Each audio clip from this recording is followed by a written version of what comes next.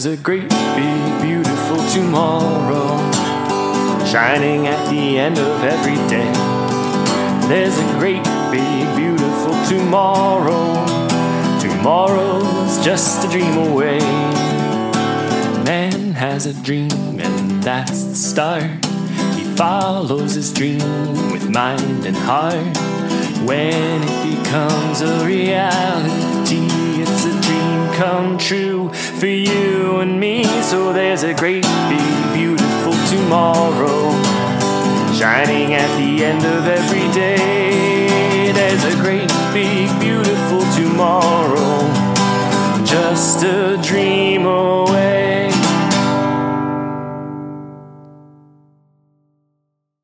Hello and welcome to Dream with Mind and Heart, every Disney movie ever. I'm Ryan Silverstein, and with me is Megan Bojarski.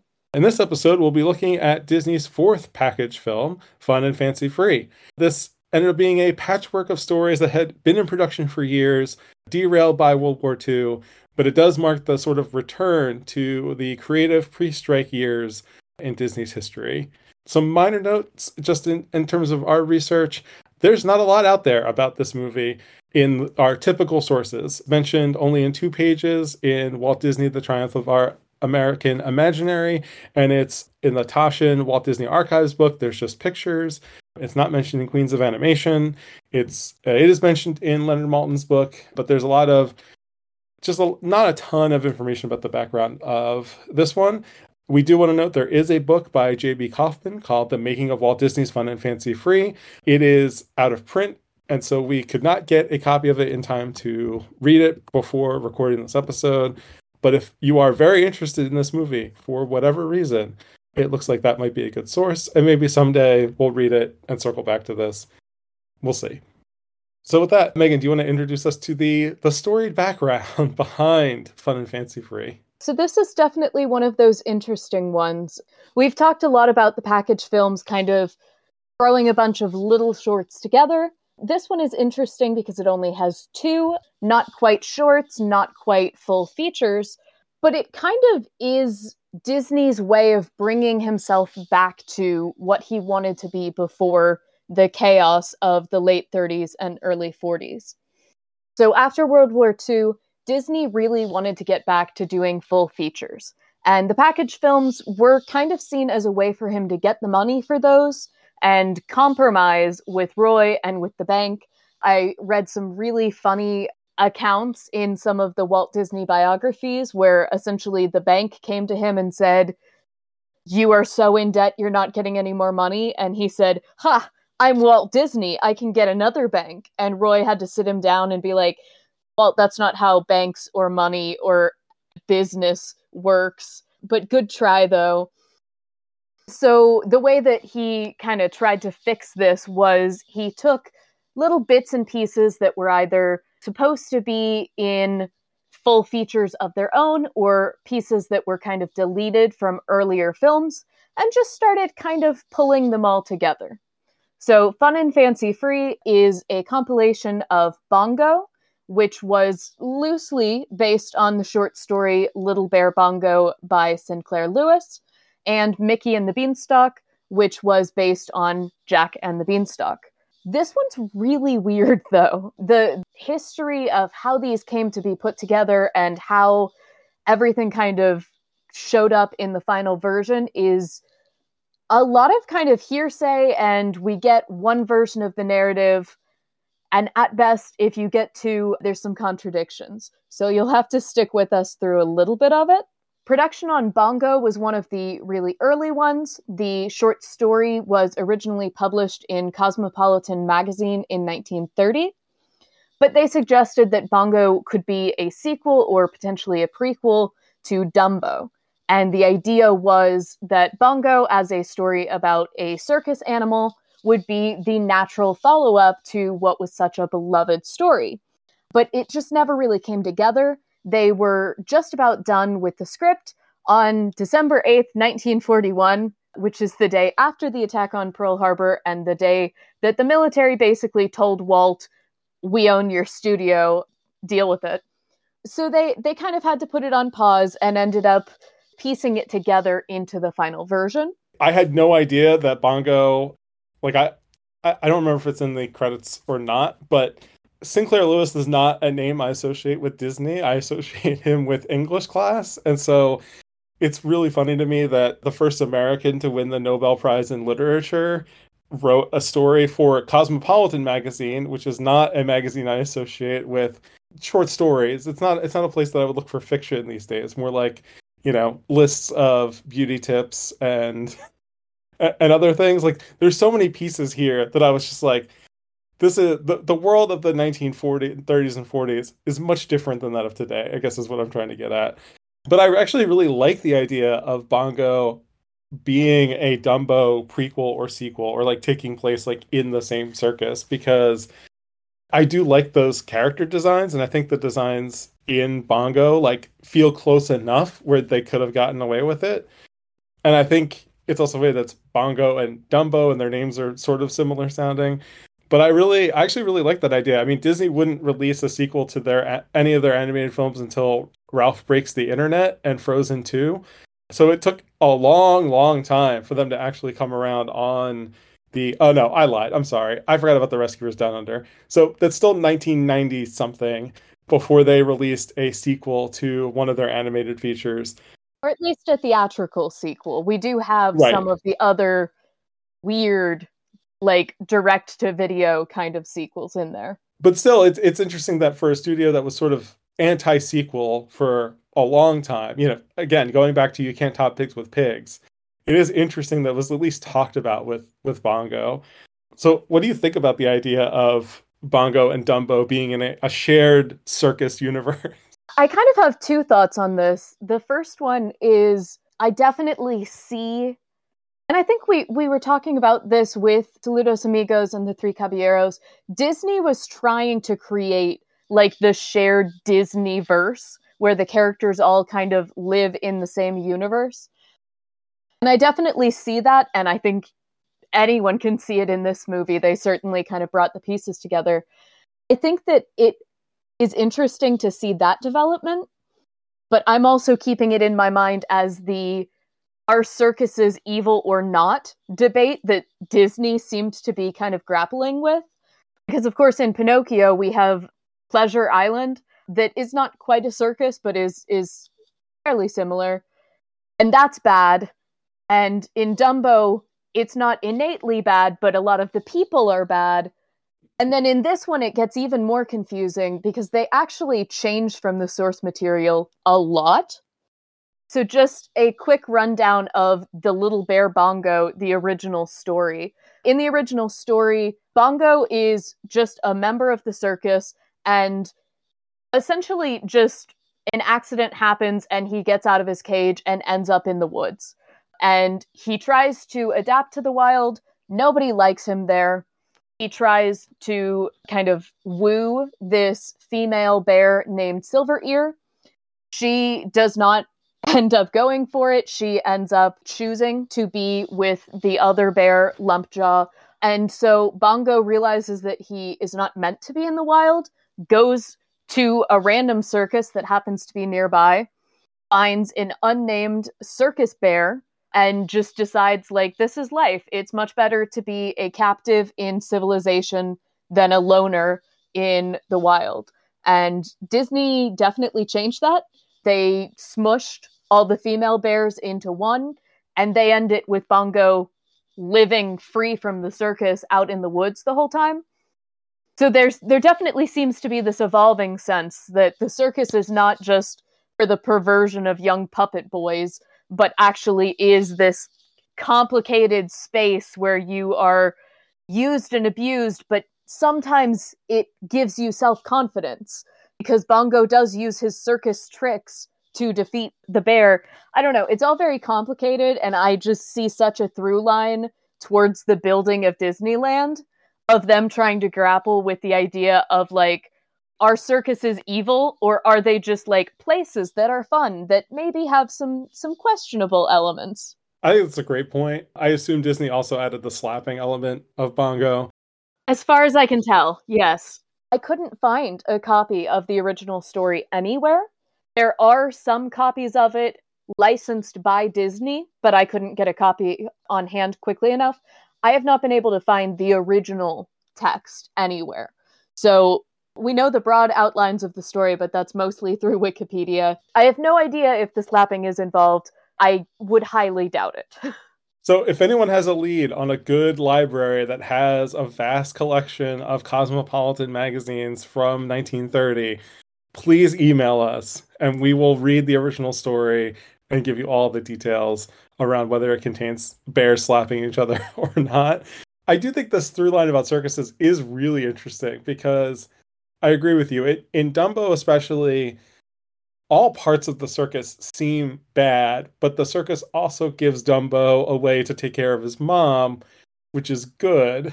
And then in this, the circus, there's that one moment where they really emphasize the prison nature of Bongo's existence, which I think is a really great shot. And I wonder if it's because there's so many people collaborating on these that you don't get a single strong point of view. Unless Walt was really passionate anti or pro circus, there wasn't one person working on enough of these projects in an influential, it's such a collaborative process that they have with the story group and everything that I don't know that they're certainly not trying to be consistent, but you can but I feel like that complexity comes from having different people's points of view kind of all mixed in together. I like the way the circus is depicted in this more than I like the way it's depicted in Dumbo, if only because, again, Dumbo just really bums me out. I think that just seeing Bongo, the happy bear, and he's doing his tricks, and he loves life, and then just the, chain being clasped around his neck is a really powerful kind of transition scene. Although, while Bongo does eventually stay in the wild, he doesn't actually make any sense there. They do have the period of him going, I don't know how to climb a tree. I don't know where food comes from. Bugs are annoying. So there's something to be said there for his privileged life in the circus. I don't know. It's a trend I'll be following as we go in the lead up to Disneyland. I think it's interesting for sure. And I do like that sort of dilemma. Bongo actually has a real dilemma in terms of there's a real good pro-con list that you could actually feel is pretty even with that development. But I agree with you. That transition where the chain goes around his neck and his whole posture and everything changes is actually it's just really great animation. I mean, ultimately, Bongo's real problem is that the Bare Necessities hadn't been written yet, and so he had no helpful song to guide him into how to be a bear. I mean, even in Bambi didn't know how to live as a deer until somebody taught him. So Bongo just being horribly confused by everything was a good setup that I think would create a wonderful edit on YouTube with the Bare Necessities just being cut in as Baloo teaches him the ways of bears. Would watch. And so the second half of this is Mickey and the Beanstalk. And so Megan, if you want to give us the background of how that came to be. That one, we've been told either in early 1940 or in 1938. The animators, Bill Cottrell and, not joking, T. He, pitched the idea of a film based around Jack and the Beanstalk. And they are specifically still trying to do this task that sounds wild to us now of making Mickey Mouse not kind of fade into obscurity. Mickey was still not doing terribly well at this point in time. So they had pitched the idea that Mickey could kind of be the star of this, and then Donald Duck and Goofy would be the supporting characters.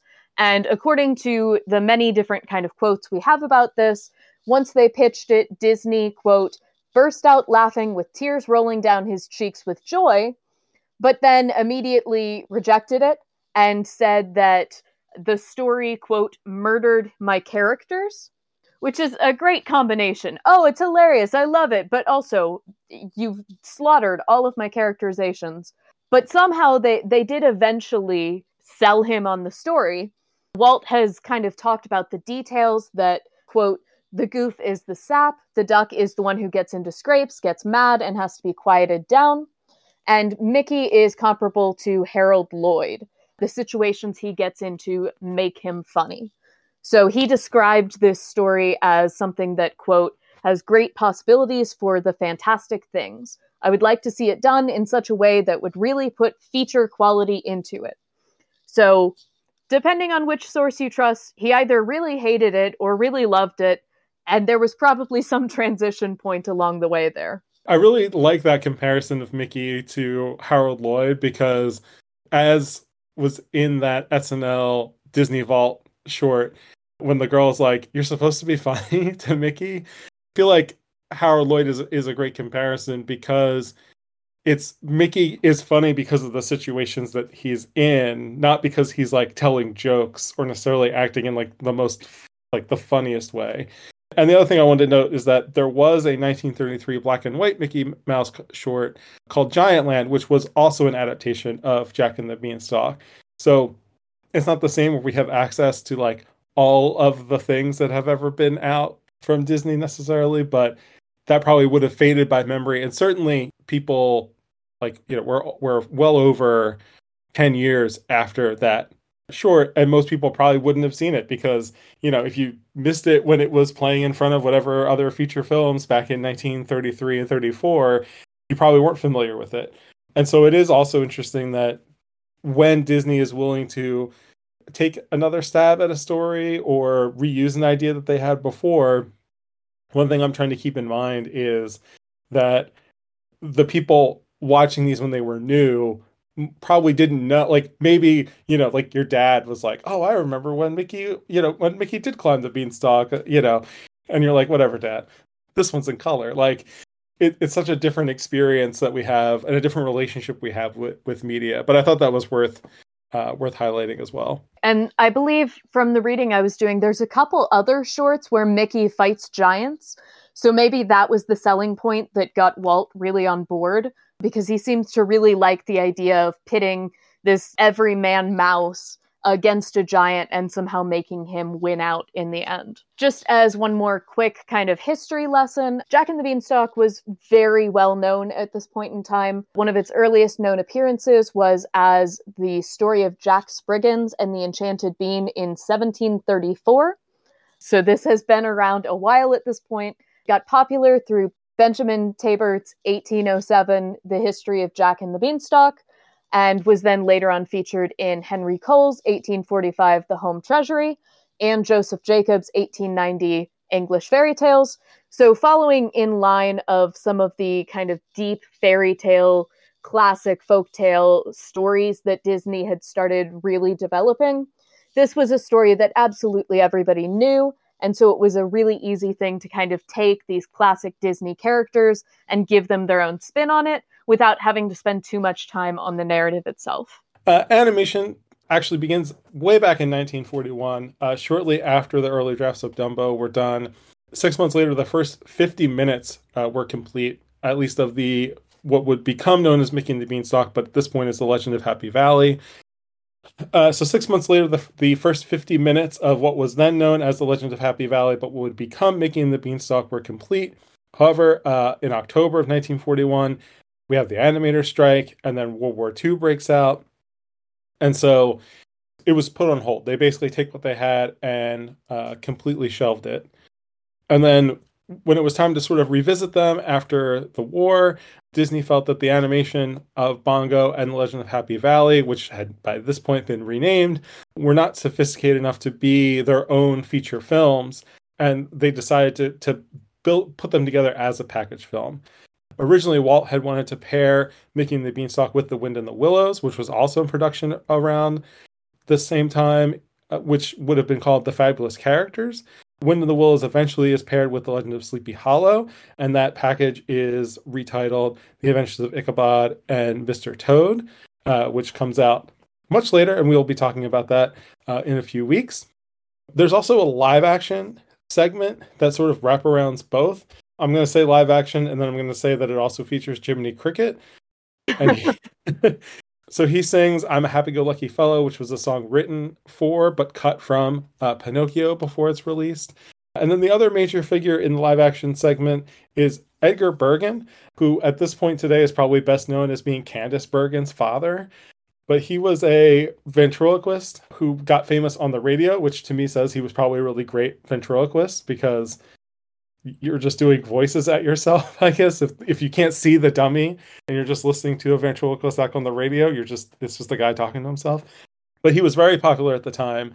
He ends up narrating Mickey and the Beanstalk, including the multiple dummies that he voices. Charlie and Mortimer are the two main ones. Charlie had been actually featured in a few Disney shorts prior to this time, with Bergen doing the voice, that were parodies of Hollywood stars. That was like a thing that both Disney and Looney Tunes did, where they would just kind of do these shorts that were like a night out in Hollywood and would just like be parodies of famous people.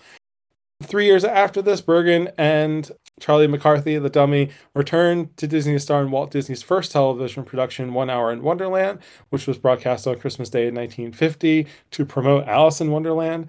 And so again, like we see Disney sort of building out this stable of players. Bobby Driscoll, who was in Song of the South, is also one of them. He will be the voice of Peter Pan in the future. Also from Song of the South, Lana Patton. Both Lana Patton and Bobby Driscoll will be in So Dear to My Heart, which we'll be talking about in a couple weeks. And so she reappears here after being in Song of the South in the Beanstalk segment as sort of Edward Bergen's audience, I guess, for lack of a better term. She's one of the connecting pieces in this live action segment. So with Patton and with Bergen and Jiminy Cricket, I'm going to say, we start to see Walt sort of, again, as he kind of had done with Mickey and Donald and Goofy, sort of building up a stable of characters or performers that he could bring into various projects. And this was definitely going on with the voice actors as well. So for instance, in the Mickey and the Beanstalk, we have the Wicked Giant, and his voice was Billy Gilbert, who was well known for his iconic sneeze and for his use of it in Snow White as Sneezy. So he was definitely bringing him back in, trying to keep this talent going within the Disney studio. He also brought back Dinah Shore, who had sung the Two Silhouettes segment of Make Mine Music, to sing and narrate the bongo section. And the biggest, most important thing was he was really trying to kind of work off of the popularity of Donald Duck and revive the popularity of Mickey. So, for instance, Fun and Fancy Free was scheduled to bring Mickey back to movie screens a week before his first short in 5 years.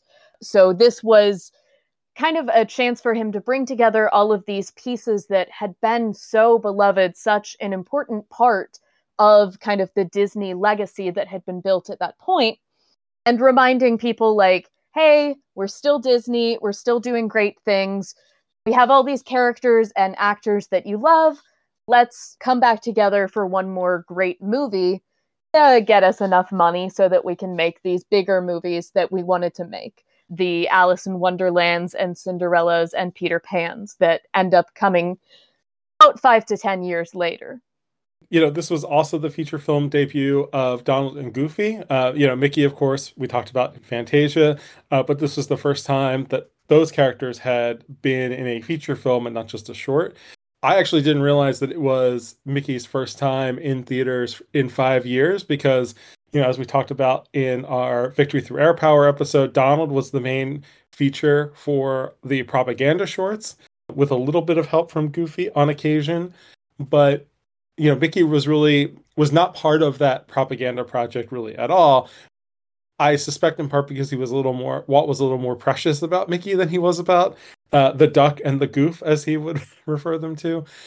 But this also has another big landmark in Mickey's history, as is the last time that Walt Disney was the main voice for Mickey Mouse. There's a lot of mythical reasons for that. Some people say Walt was, as we've discussed on the show before, Walt was just moving on to other things and getting more interested in doing other work and not wanting to necessarily have to step into the recording booth to be the voice of Mickey. Others say it had to do with his excessive cigarette smoking and not being able to do that sort of high-pitched, like, oh boy, I can't even do it. Sometimes I can, but not tonight. Regardless of the reason, Jimmy McDonald takes over for Walt Disney during the sort of recording sessions.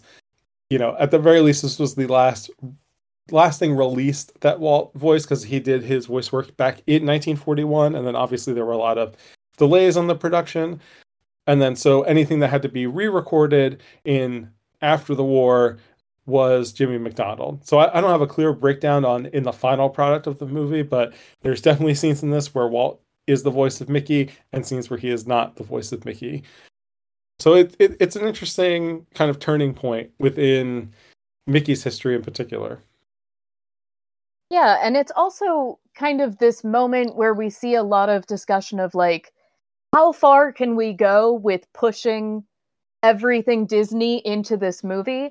And in what ways do we need to kind of dial it back? For instance, we know about a few of the deleted scenes where we know that, for instance, there was a scene where Mickey took the cow to the market and meets Honest John and Gideon from Pinocchio. We know that there was originally a scene where Mickey gives the cow to the Queen, who is, of course, Minnie Mouse, and she gives him the magic beans. And so they kept trying to play with these other characters to see if, they could really milk all of these classic beloved characters, or at least characters that we love to hate. But they decided that they wanted to pull back on that a little bit. Part of that also seems to be due to money. For instance, the Bongo segment was supposed to have a lot of really lifelike drawings, particularly with the bears, in a way that's more similar to Bambi. But they then switched it to the kind of cartoonish forms that people have pointed out are very similar, if not carbon copies, of the animals in Snow White. So there's a lot of kind of playing with what is the Disney style, which characters are going to add fuel to the fire here, and which are just going to take more time and money than we want to give. Yeah, and I think, going through these chronologically, it feels like the development of the Disney house style was maybe more about money than about a choice to, like, you know what I mean? Like, they sort of fell back into it for financial reasons, I feel like, because up to this point, especially thinking about Snow White, Pinocchio, Fantasia, Dumbo, and Bambi, they all have, I think, a very distinct style of their own. Like, it doesn't really carry over movie to movie the same way that I feel like, Cinderella and Alice in Wonderland, and, the design work is different, but they're like the way the humans look feels the same. The way the animals, depending on their level, let's say, of anthropomorphization, feel similar. And I think this is the first time I would see something and point to like, oh, this feels like Disney feature house style in a separate style from like the Mickey shorts and the Donald shorts. Like, the cartoons that take place in those worlds kind of have an established style because, that consistency across all the different shorts. But with this, especially compared to like Melody Time, is kind of all over the place. Or I'm sorry, Make Mine Music. I get those two titles mixed up because they are very similar. But Make Mine Music, all those shorts feel very different from each other, and it's kind of all over the place. But this, even though like one's a Mickey thing and Bongo is not, it feels like we're getting, that house style is starting to kind of emerge here. I think that there was definitely this sense that in the beginning, they wanted variety. They wanted to constantly be moving forward with technology and techniques. And by this point, whether it was money or branding or both, which is probably the best answer, they were really getting to be Disney. And they wanted to create that established style, draw on the established titles, which is something we still see now. This is being recorded right after the new Little Mermaid comes out. And they were also trying to kind of create that future for Disney. So not only did they need to make the money for it, but they wanted to garner interest, which may be why you might notice that there is a reference to Cinderella in the Beanstalk segment, which would still not be coming out as an actual film for 3 more years, but was certainly something that they were trying to get the money and get the appeal for, so that they could kind of bring back the Snow White big feature energy. It's funny to think like, we're this far into the show. Snow White's the only princess that we've, sort of added into the canon so far. So I'm excited to get to Cinderella in context and see how that goes. I actually really like the idea of Honest John and Gideon showing up and selling Mickey the Magic Beans. Like, I actually think that's a really interesting idea that I was not aware of before reading into this movie. The Minnie Mouse thing I think would have been fine, but isn't as interesting. But I really like the idea of those characters interacting with Mickey, and who knows, maybe they could have been part of the sort of Mickey Mouse stable of characters at some point. Considering we talked about how weird it is that there's like, Figaro and Honest John and Gideon all existing in the same movie, and one is clearly like a real cat, and the other one is a upright walking talking cat person. So I will say, as weird as it is to talk about, Figaro versus the very anthropomorphized cats, that will always be my gripe with Mickey Mouse cartoons in general, because why are Goofy and Pluto treated so differently? But I think we would have started to question that maybe more if we brought all of these classic characters together. I mean, that's fair. I still maintain that Goofy is a dog person and Pluto is a dog. So, but I understand why both exist. No idea. Because it's not like we have like domesticated monkeys or something that we keep as pets, and that would be like the closest equivalent I can think of. I mean, we're all aware of Planet of the Apes and how that starts, so It's probably for the best. Fun and Fancy Free actually had a fairly big promotional push. Song of the South did have one, but this was sort of the, return, as we said, the return of Disney feature animation, because one of the complaints about Song of the South was that there wasn't enough animation. And so as early as May of 1947, Edgar Bergen hosted Donald Duck on his show to promote the film. After that, in August of that year, Clarence Nash, the voice of Donald, was sent on a promotional tour on the East Coast to, again, do what we would think of today as like showing up on talk shows and just being a personality out there promoting the movie. That was cut a little bit short because he was needed to record his voice back in California. Again, different from today, where like now they're like, oh, I had to be in an animated movie, but I couldn't get to the studio, so I like recorded it at home. And then in September of 1947, Walt appeared on Bergen's radio show himself to promote the film. Clarence Nash was also there as Donald. And they, quote unquote, feud developed between Donald Duck and Charlie McCarthy, Bergen's primary dummy, culminating in a joint performance at Mickey Mouse's, quote unquote, birthday party at the Disney studio in October. So we're again sort of like that elaborate Snow White premiere, the drunk Pinocchio actors that they hired. Disney is kind of back to a sort of multimedia push to promote their newest release. The film ultimately comes out September 27th, 1947. It had a relatively poor reception from critics. Again, as like, you have to think like these critics are the same people who are like, oh my God, we had, Pinocchio and Fantasia and Bambi, and then they're getting this and they're like, okay, it's fine. It's nothing groundbreaking. By the end of the theatrical run, it had grossed a little over $3 million worldwide. $2 million of that was generated in the United States and Canada. It does actually sort of pay off to start paying for Cinderella. That's where a lot of this money was sort of rolled into while the other package films were in production at the time. Life magazine said most moviegoers will welcome Disney's return to basic Disney, which is like straight cartoon fun, which I think is a fair assessment. And Variety said all of it adds up to one of Disney's finest achievements. It goes to show you that like even back in the 1940s, we had this thing of like, it's the greatest thing that's ever been put out, or like it's terrible and it sucks. Film discourse has always been this way. When you think about people overpraising or over-attacking the latest big movie on film Twitter, it's just the same conversations we've all been having for the last 80 years. It was fine. It wasn't a flop, but it wasn't a huge success. And yet we have these fun quotes that are like, oh no, it is really the best thing ever. Was it? I don't know. One of the kind of interesting things is that while it doesn't necessarily become one of these stories or these two stories that become critical parts of Disney culture, they really do seem to start building the kind of idea of Disney going beyond the movies, specifically with those promotional tours of Donald Duck, building kind of the big Disney parasocial relationship where audiences could meet the characters, which might have perhaps influenced Walt in the creation of Disneyland.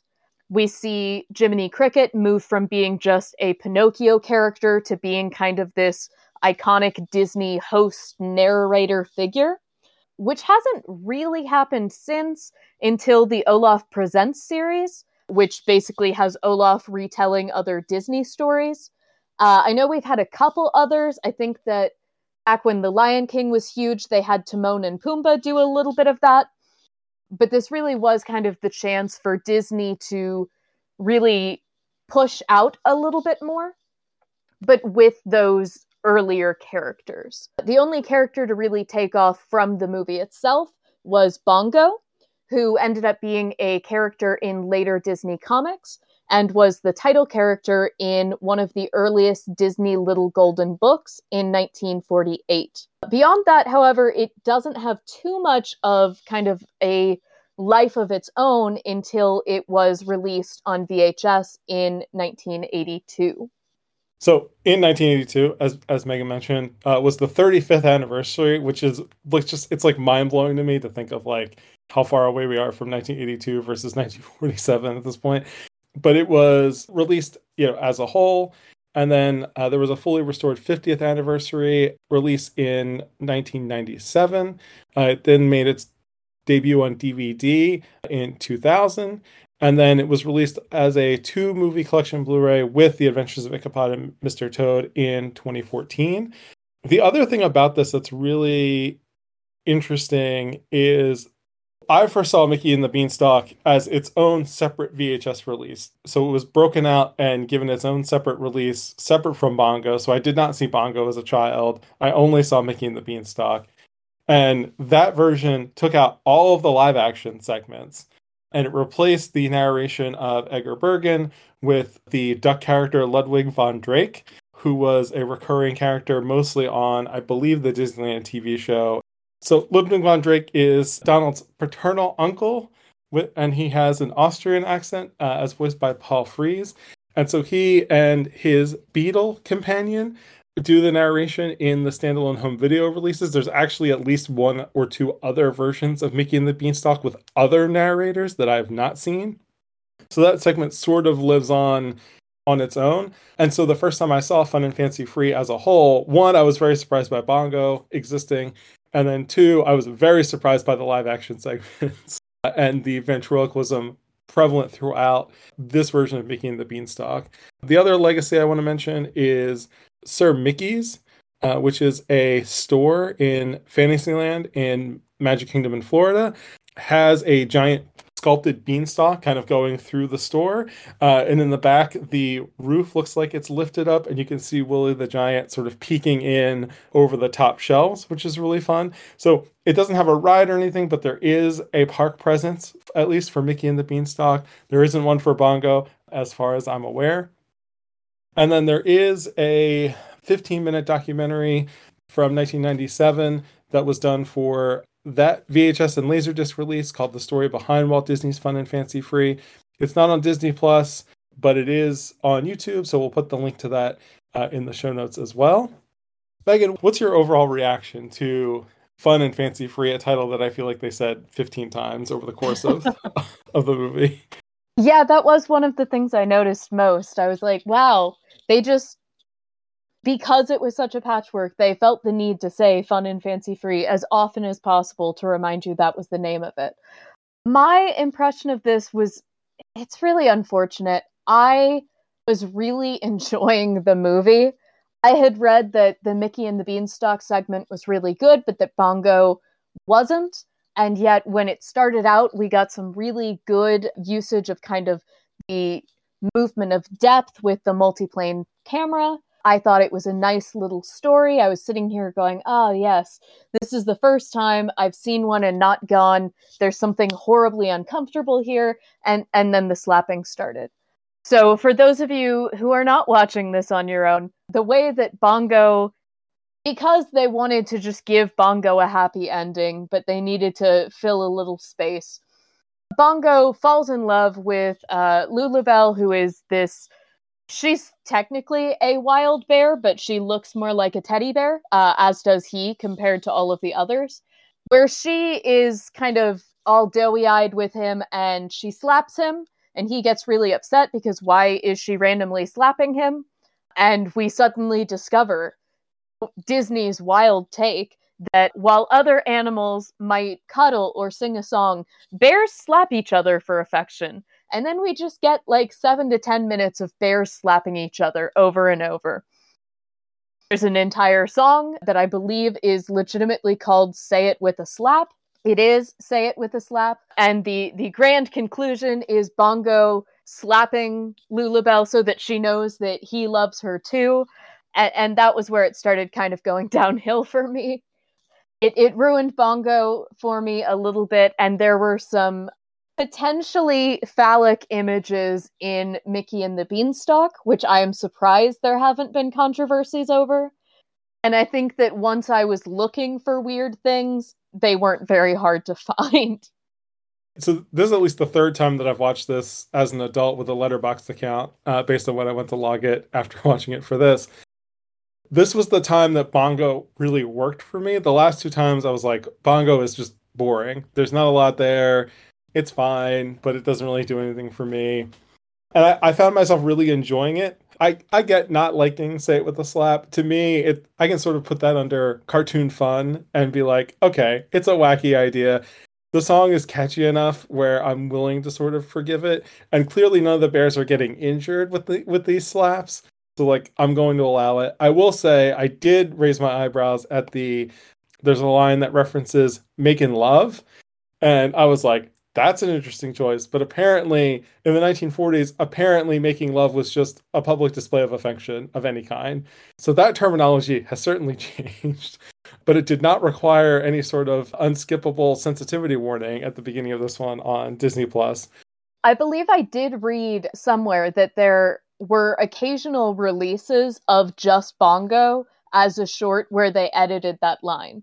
Because there have been a few others who have pointed out, why are we talking about making love in, this silly little bear cartoon?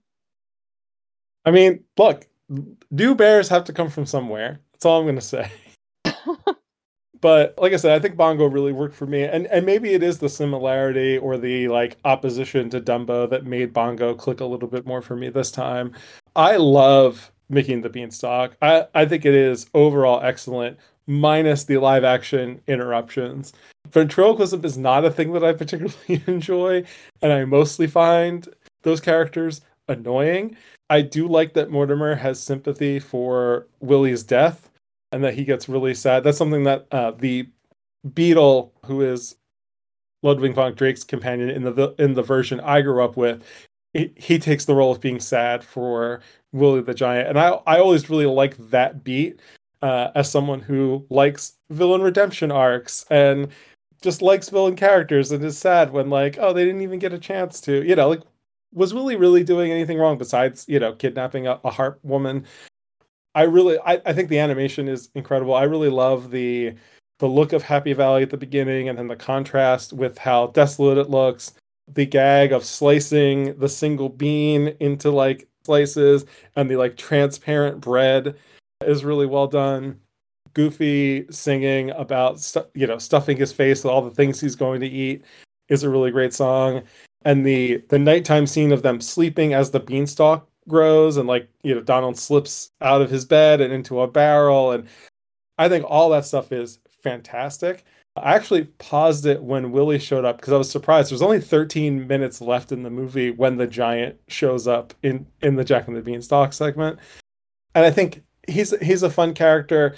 The gag at the end, again, of him lifting up the roof and peeking in, almost justifies the live action stuff existing for me.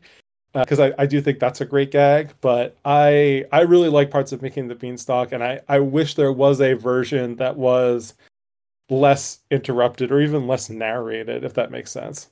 I think that breaking the fourth wall at the end is really fun because we do get the idea of like, now, wait. It's all in your mind. It's fake. Don't worry about it. And then the giant just rips the roof off the house, which I was personally a real fan of that. especially because I've been watching the credits a lot now, because there's definitely a change in those since the strike.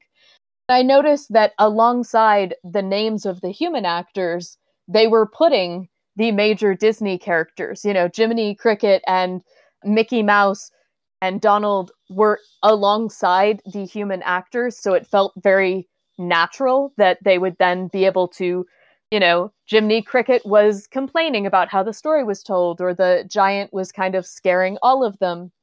I thought that that was really good. I feel like that does justify a lot of the live action, but I was deeply confused by why, and this is a silly point, but I was deeply confused why killing the cow was such a horrible concept. I mean, I get that in America we don't want to think that beef and cows are the same things, but they were so horrified by the idea that they might kill the cow, but not by the fact that they were selling the cow. So it didn't have the level of sentience for that to be a problem. But then only one of the characters cared that the giant was killed for not much of a reason. I don't know. The morality was a little bit questionable with some of that live action for me. I do get that for sure. You know, selling the cow is certainly, you know, a less direct harm coming to the cow, or trading the cow for magic beans for that matter. My other big question around the live action stuff is, why is this little girl alone in a house with a ventriloquist? There's nobody else there, and it's not like, I don't feel like they explain that, like, oh, like that's her uncle or like her babysitter or something. Like, it's just, here they are in this house. It's weird. Yeah, I'm with you on that. I feel like they could have, especially since they were having Mickey Mouse's birthday literally a month after this came out, just say that that was like an early birthday party for him, or something. Or bring Walt in. I know that Walt wasn't on screen terribly much at this time, other than the Reluctant Dragon, but I just felt like we needed some other humans there, so it wasn't just this small child and the ventriloquist, whose dummies are questionable in their own rights. You know, funny in a ventriloquism act, a little disturbing when it's them and a small child and nobody else. And, you know, it's not like they know Jiminy Cricket is there. So, like, it's not like he's supervising this or something. I don't know. That part always strikes me as a little weird. And again, you know, it's meant to be cute or whatever. But to me, I don't mind it as bookends, but I think the intercutting of the live action into Mickey and the Beanstalk takes away from Mickey and the Beanstalk more than I would like personally. I can definitely see that. I think it would be better if they didn't jump in and out, if they just had it at the beginning and at the end, so that we could still get that kind of end gag with the giant. I loved seeing him like walking through Hollywood and putting on the hat. I found all of that amazing. The energy that so many people loved in Wreck-It Ralph 2 of seeing all of these characters come together and let's put things in weird different contexts was surprisingly being met very well in the 1940s with that moment. But yeah, the middle discussions were unnecessary and distracting from what was otherwise a pretty good sketch. Yeah, but I agree with you. If it was at the beginning and the end, it would be a lot better for me. And that end gag, like I said, almost justifies all of the live action stuff because it is so good and so funny. And it feels, I don't know, kind of iconic in a way. Like, it's just like, just seeing that and the way the animation puts together, like it looks really good, even compared to some of the other stuff in the movie. But I think it's one where, like I said, the quality of the animation itself even varies a lot. Like I said, I think that the early stuff all the way up through them, you know, the beanstalk growing in their sleep, I think looks really good. I think some of the other stuff around, like in the Giant's Castle, is less impressive compared to like what you would see in a short, but there's some great moments in Mickey and the Beanstalk, and it's one that as a kid I would watch that tape a lot because for whatever reason I just really liked it. Other than some weirdness, you know, this movie is just fun. It's pretty simple, pretty harmless. I actually don't mind all of the kind of weird connectivity bits. I think that Jiminy works pretty well. I find it kind of silly that they, well, maybe not silly. They kind of mock Fantasia, where you can see, you know, he mocks some of these like highbrow books, says that he likes simpler stories.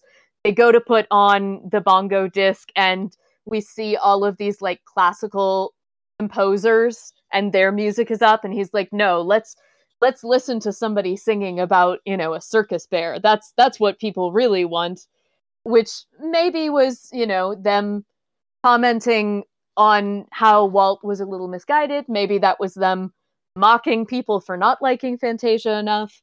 I felt like overall it had some good through lines. I didn't necessarily mind all of the little interludes. And the stories themselves, other than slapping as affection, which I looked it up, I couldn't find any signs that that's a real thing bears do. I don't think it is. I don't think it's true. I am not an expert by any means, but the best I could find was male bears slapping each other to win a mate, not just bears doing it for the fun of it. But other than that, other than making up bear courtship rituals, I feel like this is probably the least problematic movie we've watched so far. I think that's probably true. I would agree with you that this movie is fun. I would also argue that it is fancy free. And yeah, like I said, I really enjoy it. And it's one that the more I watch it, the more I enjoy it for what it is. Because it feels like an oddity. And you can sort of see how they're trying to return to form. And yeah, I'm very eager to see where we go from here because we're going to talk about some movies I haven't seen before. So, and I think that that's going to be really a fun way for us to start seeing what worked and what didn't work and what kind of fades into obscurity versus some of these elements that are going to keep popping up as we go through.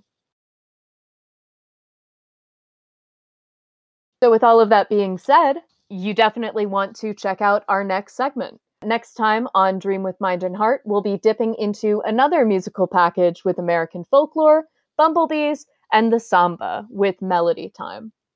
In the meantime, you can email us at dreamwithmindandheart@gmail.com and follow us on Twitter, DreamMindHeart, and on Instagram at DreamWithMindAndHeart. Thanks to Rosalie Kicks for our artwork, Honey Badger's Folk for our theme song, and our editor, Tessa Suela.